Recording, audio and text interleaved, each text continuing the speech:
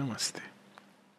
24th November 1926 marks a landmark event in the not just the history of Sri Aurobindo's yoga, but much more so in the evolutionary journey of the earth, starting from dust and galaxies and stars through a series of avatars right up to Sri Krishna, who attempts to bring down delight and freedom to the earth. In return, the earth gives back, or humanity upon earth gives back, the great Mahabharata war. Earth is not yet ready.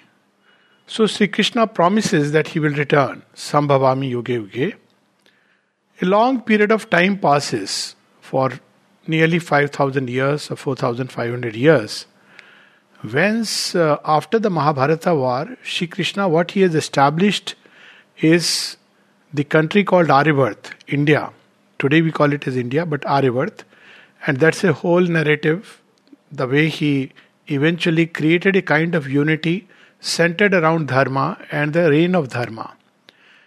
And because of the power and presence of Sri Krishna, we see for almost 2,000, 3,000 years, a little more, India continued to preserve that integrity, that strength within her, until the time when, due to the resurgence of Mayavad, illusionism that started taking hold of the Indian psyche. Well, it was the plan of the divine, let's put it like that. And as a result of it, the power started withdrawing into the background. And then we see the invasions.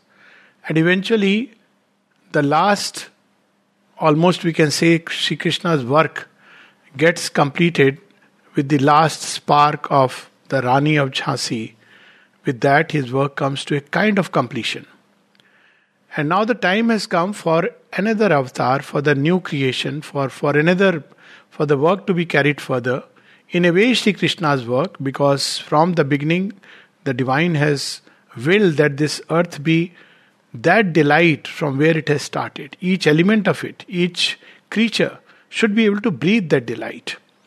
So now the time comes for this work to be carried further, and we have around the same time, within, I think, 1857, so 15 years down the line, we have Sri Aurobindo upon earth, and then 1872, and then we see that a whole journey starts where Sri Aurobindo comes in contact first with Kali, who is none else but Sri Krishna's other side, Shyam and Shyama as it is called, and we see that he becomes a worshipper of Kali in 1900, 102, 103, as the during the revolutionary movement, we see that Sri Aurobindo becomes a worshipper of Kali, and he writes Bhavani Bharati and some very beautiful, poems, and the mother awakes, and Kali, as he awakens, she leads Sri Aurobindo, because Kali is the one who is meant to take rapid progress and leaps. We see within 5 years, less than that, Sri Aurobindo lays down the large lines along which India would get freedom. And then he goes to the jail where he has the vision of Vasudeva, one who can bear the onrush of Kali. He is ready to bear the sweetness of Sri Krishna. Because without that purification, without that intensity, one cannot bear his sweetness. Krishna's way is very different. He lures and leaves and lures and leaves. But when Kali comes, she makes us completely ready for Sri Krishna's coming into our lives. So Sri Krishna comes, and then a process starts, a process through which Sri Krishna is progressively handing him over the age that is to come and the age that is being left behind.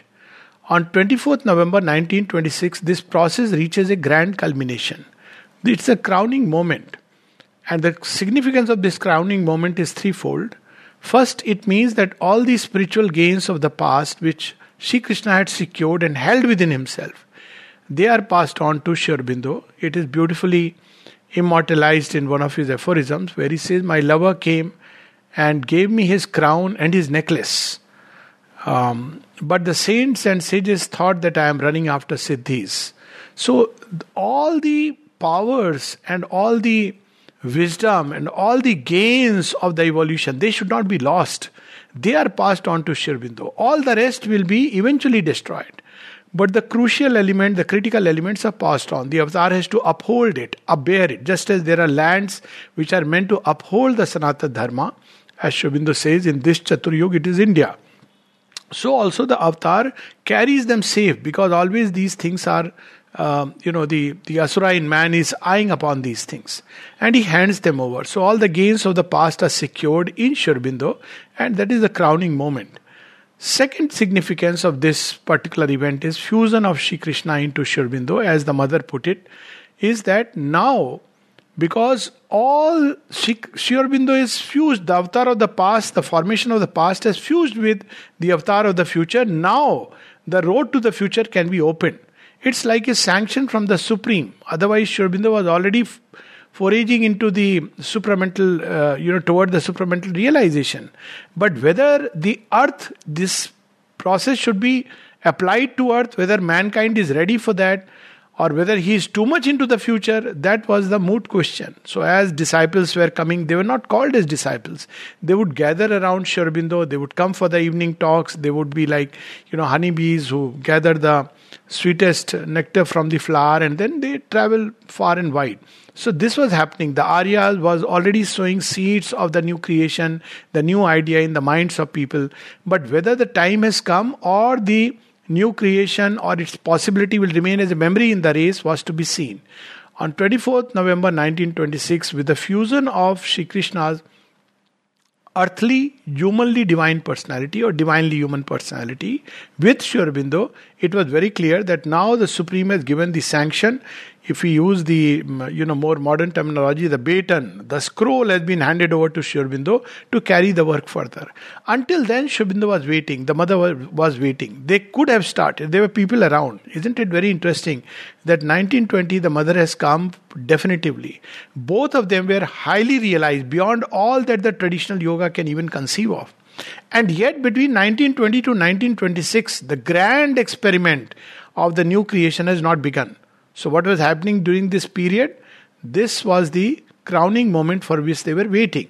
So this was the second impact, that now the road could be opened. The third very interesting side aspect of this day is that henceforth all genuine devotees of Shri Krishna, all genuine disciples, I'm not talking of cults and sects and institutions which develop around the name of a person, because that's a different story altogether. But all genuine seekers and devotees of Shri Krishna would naturally get a response from Sri Aurobindo, because he is the one now given the charge of this. So that's why Sri Aurobindo says, and there were quite a few disciples like that, Charu Chandra Dutt, Dilip Kumar Roy, Sahana Devi, and Sri Aurobindo made it very clear, if you are worshipping Krishna, I am not against it. It will lead you to me. So this was the third impact of this. And again, I am not talking of millions and millions of people who would dance in the name of Krishna, but genuine devotees and seekers and lovers of Shri Krishna, who are very, very few. But nevertheless, this was the third impact of this. So Sri Aurobindo's now work was, and the mother's, to now open the road to the future. Now in this process, now that this was decided, so that's why it's the Siddhi days. Siddhi days, till now all the perfection that was possible in the earth, all the realizations, now Sri Aurobindo is wearing that crown. And now the process to go further. This crowning moment reminds me of Dilip Kumar Roy, whom Sri Aurobindo would ask that I want to be your disciple, and Sri Aurobindo would say your seeking is still mental. So in 1928, he goes to a tantric Siddha yogi and wants to take initiation, and this yogi says, okay, sit quietly and I'll initiate you. And suddenly he tells him that you are already initiated. So he says, by whom? He says, I have seen you. Sri Aurobindo has initiated you, and he is sitting on the crown of all the possible realizations upon earth. All the powers are in his kitty, in his bag, and you have come to me. So, Dilip Kumar Roy is very surprised, and he says, but he didn't tell me anything about it. So he said, yes, because do you have a hernia in the abdomen? And he says, yes, I have a hernia, so what? So he says, well, because under the pressure of the yoga, this may create a problem. So you go and get it operated and then go to him.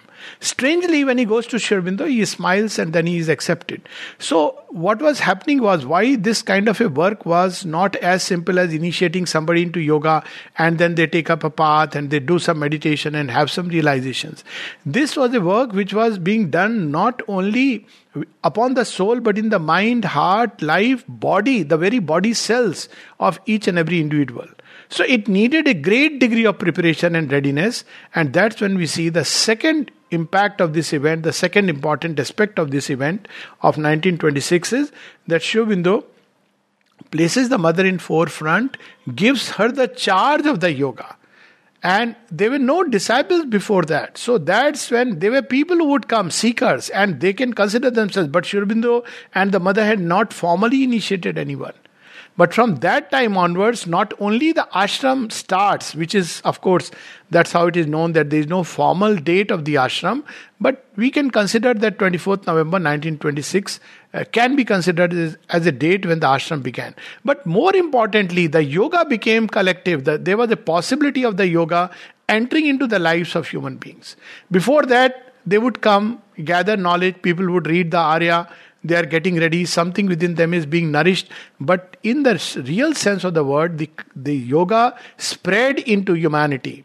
The yoga started being given to humanity was from 24th November 1926. So this was the second impact of the event. And from that day onwards, Sri Aurobindo retired into the background to prepare the larger cosmic dimensions, because there were two aspects of the work. On one side, each disciple was a representative of humanity. So if he could be changed, it would have an impact upon all the representative types. That's the model along which Sri Aurobindo's yoga works, and the ashram and the larger ashram community or Sri Aurobindo community works. That each of us is a representative of a difficulty, and each of us represents a new possibility. And if it can actuate in us through a ripple effect, through the law of contagion, it will spread into others. So this is how it started, when mother took the charge of preparing all the disciples and through them the whole humanity, because each was a representative. Difficult task. On the other hand, Sri Aurobindo withdrew into the background to work upon the larger cosmic forces which would obstruct, which would help, which would hinder, and to prepare for the supramental descent, or rather manifestation, because descent is an individual phenomena. So first in individuals and then in manifestation. So he was working on the cosmic dimension of the forces, and in the process we know that just as Sri Krishna had to participate in the great Mahabharata war, Sri Aurobindo had to participate in a much bigger war, at a much more mega scale, where now it was no more just Duryodhana and a few hero warriors that side, or a few Kshatriya warriors who had become arrogant with pride. It was the Axis powers with tremendous potential to destroy the earth. So he was again, he had put all his forces against them, and like Sri Krishna, he would not lift an arm, he would not bat an eyelid, and yet he would be the charioteer of the entire war. So this was the next step, as we see in the Gita, 4 marks of the avatar, yada yada hi dharma siglani. So the dharma siglani was there. The meaning of Sanatan Dharma had been lost in all kinds of Vedvad, ritualism. The understanding was based on, modern understanding of grammar. So Sri Aurobindo had already started the revival of the Sanatan Dharma through the new interpretation of the Vedas, Upanishads and the Gita, what they really meant. And he gave them an interpretation which was in consonance with the future. Whatever was hinted toward the future was brought in broad daylight. The second aspect is paritranaya sadhunam. So all who were ready. The sadhunam is, of course, within human being, the goodness that needs to be not only saved, but much more, it has to be upgraded to become one with the divine good, which is very different from what we understand as human goodness. So the second aspect, paritranaya sadhunam, the handful of people, and through them a larger humanity in concentric circles. And the third was vinashaya cha dushkritam, so that we see evidently with Hitler and the Axis powers who were trying to take the earth backwards, millions of years back, at least few thousand years back. That's how the reverse swastik or the twisted swastik represents. Swastik is a forward movement, whereas this was the reverse movement. Very symbolically it was there. So this was the kind of work he started. And the third important event, not an event, but as an aside which took place, which is equally important, in fact, in many ways quite important, was that from that day onward, the age of the gods ended. Because there is an event which the mother describes just before the supramental manifestation. She used to do meditation, and all these gods will come, she describes Trimurti and all others, gods, pantheon of various mythologies, and they started influencing the human beings who were around. Then she saw that these people started having magical experiences, almost like being lifted nearer to the gods. So it is known as the brilliant period of the ashram. So when this was happening, so the mother went with it, and many of these gods started, surrounding, almost incarnating, not incarnating actually, but, starting to, in a way, influence, incarnating within the soul of the disciples. Then she one day calls the gods and says, "Will you tie yourself to a human body?" And then they say, "No, that's a difficult task, because it means, first of all, losing the Devatva, as it is, he writes in Savitri, a god come down and greater by the fall." So that they were not willing. But they said, "We will influence." So, well, this was not enough. So when all the gods were asked, "Are you ready to participate?" there was only one who consented. Shiva said, "Okay, I'll not tie myself to a human body, but I will prepare, do the work." But Shri Krishna agreed to tie himself to the human body, and the only body which could take him was Sri Krishna. Now this Sri Krishna which tied to Sri Aurobindo's body is the earthly personality of the Godhead who had incarnated. Because when the divine incarnates in a mortal body, as he goes through that process of manifestation, there is a manifestation of the divine that takes place within the limits of what the avatar has come to bring. And that manifestation builds the earthly, divinely human personality of the avatar, through whom we can connect with the Supreme. But there is such a beauty of that earthly, divinely human personality. It is this personality, earthly, divinely human personality of Sri Krishna, which fuses with Sri Aurobindo. So, with this day, the age of the gods came to an end. Does it mean that gods will have no role? No, they will have a role on a kind of humanity which still needs the labor of the gods. What do the gods do? They are ever engaged in battling with the darker powers and pushing them away. Sometimes the darker powers are in ascendance, sometimes the gods are winning the victory, and so on. They keep the balance of the world. But more or less, through long labor, through much wrestle and struggle, they start extracting out of the creature some goodness, some ray of light, some hope, some faith, some love, some beauty, charm, sweetness, strength. This is the work of the gods. So they will continue to labor. But because of the presence of the new consciousness, they will find it much easier to work. But there is a section of humanity which has escaped that. It is coming directly under the influence of the Supreme now, who is manifesting through matter. So now there will be two kinds of humanity. One which is still under the influence of the gods, and another which is now ready and capable of going beyond the plane of the gods, which is the overmind. That's how Sri Aurobindo explained that to discover the supermind, you have to first go through the plane of the gods. So gods have up till now, they are formatures and they have shaped this earth. But their method is that they go through layers after layers. And because they go through layers after layer, at each layer, there is some deflection, some distortion that takes place. That's how creation toward the end becomes a chaos and disorder. But when the Supreme acts, he acts directly into matter because he is embedded in each and every human being and in each particle of matter. So this is what happened from that day onwards. And these people who were ready, from them, the mother says, she withdrew the influence of the gods, which is very interesting. Because now she wants the Supreme to act directly upon them. When the mother was asked, so what should be our relation with the gods? She says, those who want to believe in them can continue to believe in them.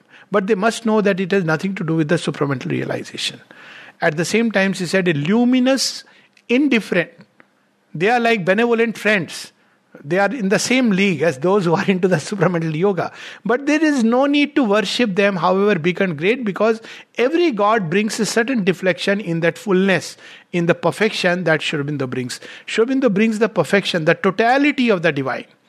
And therefore, a new step was added, a new chapter in the Earth's evolutionary history, wherein at least there would be a certain number of human beings who would escape from the action of the gods and can come directly in contact with the Supreme while staying in the material body. So these are the 3 or 4 major events, major impacts of this event, and it's largely cosmic. Sri Aurobindo himself, as the mother says, was indifferent to it, because for him Shri Krishna was his bosom friend, as he once calls him, the double. He's my double. And there are many very beautiful, interesting, aphorisms in which Sri Aurobindo recounts his experience, his relation with Sri Krishna and Kali. But this had an impact upon the earth. And in this process of new creation, India had to play a very central role, because it is the hub of the evolutionary journey in this Chatur Yuga. What happened in the previous Chatur Yuga, we don't know. Maybe it was Arctic Circle. We really don't know. But right now, it is India which has to play the role. So, Sri Aurobindo's one of the major work in this new creation was the securing India's political freedom, because unless there is political freedom, we cannot regain spiritual freedom. It's a different matter that between political freedom and spiritual freedom, there is a third freedom which India should regain. It is on the path to it, which is psychological freedom. This entire slavery to a mindset, a way of thinking, etc. So we see this is how the work which Sri Krishna had started 5,000 or 4,500 years ago. I'm not getting into the debates about the date. That's really not relevant. But the important part is that work of unification of India around the Dharma, that Sri Aurobindo secures and leads it to the next logical step, which is the unification of mankind around Dharma.